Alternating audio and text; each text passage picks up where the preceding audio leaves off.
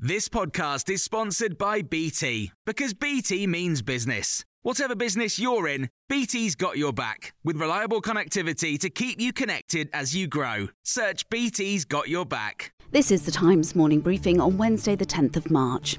A serving Metropolitan Police officer has been arrested over the disappearance of a 33-year-old woman in South London. Sarah Everard was last seen in Clapham on the 3rd of March. The man was detained in Kent last night. A woman was arrested at the same address on suspicion of assisting an offender. Former Met Police Detective Peter Blexey has told Times Radio the community in Clapham are doing all they can to help the investigation. Many people have been doing their bit. There were posters with Sarah's image stuck to just about every lamppost and many trees, and you could tell that people were socially distanced but gathered and having conversations about it, and it was the only story that anybody was talking about. So clearly it's had a significant local impact. MPs are warning that the impact of NHS Test and Trace is still unclear, even though £37 billion has been set aside to fund it. The Public Accounts Committee says despite being set up on the basis it would help prevent future lockdowns, there have been two more since its inception. The amount it's cost has been described as unimaginable, but the government insists it's helping to reduce infection rates. Meanwhile, research is being carried out to predict who could become seriously ill from COVID-19. Scientists will examine randomised blood samples from hospital patients to compare how their immune system reacts to the virus. It's thought some people who've tested positive become very sick after having a massive inflammatory response from their immune system. Buckingham Palace has issued a rare statement saying the race issues raised by the Duke and Duchess of Sussex in their interview with Oprah Winfrey are concerning and will be taken very seriously. Meghan told Oprah that Prince Harry had been asked by an unnamed family member how dark their son's skin might be. The palace said the Sussexes would always be much-loved family members, but the matters will be addressed privately.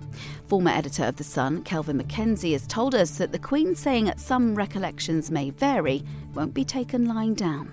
Basically, she's accusing Meghan and Harry of either exaggerating or telling whoppers. They are not going to leave it like that. I guarantee to you that they come back and they say, our recollection does not vary. It happened on this date. It happened there. And they'll get as near as damn it, naming whoever it was.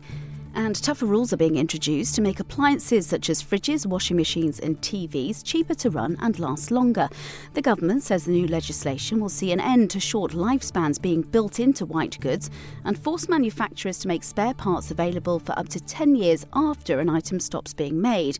But Hugo Valori from the Restart Project, which encourages people to keep their appliances for longer, has told Times Radio this needs to go even further. Reducing the barriers to actually using products for longer is essential. That's why we think that also the price of spare parts needs to be tackled so that we have a real right to repair and not just the potential to repair, but at very high costs.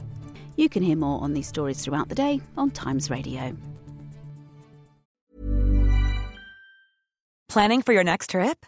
Elevate your travel style with Quince. Quince has all the jet-setting essentials you'll want for your next getaway, like European linen, premium luggage options, buttery soft Italian leather bags, and so much more. And is all priced at 50 to 80% less than similar brands. Plus, Quince only works with factories that use safe and ethical manufacturing practices. Pack your bags with high-quality essentials you'll be wearing for vacations to come with Quince. Go to quince.com/pack for free shipping and 365-day returns.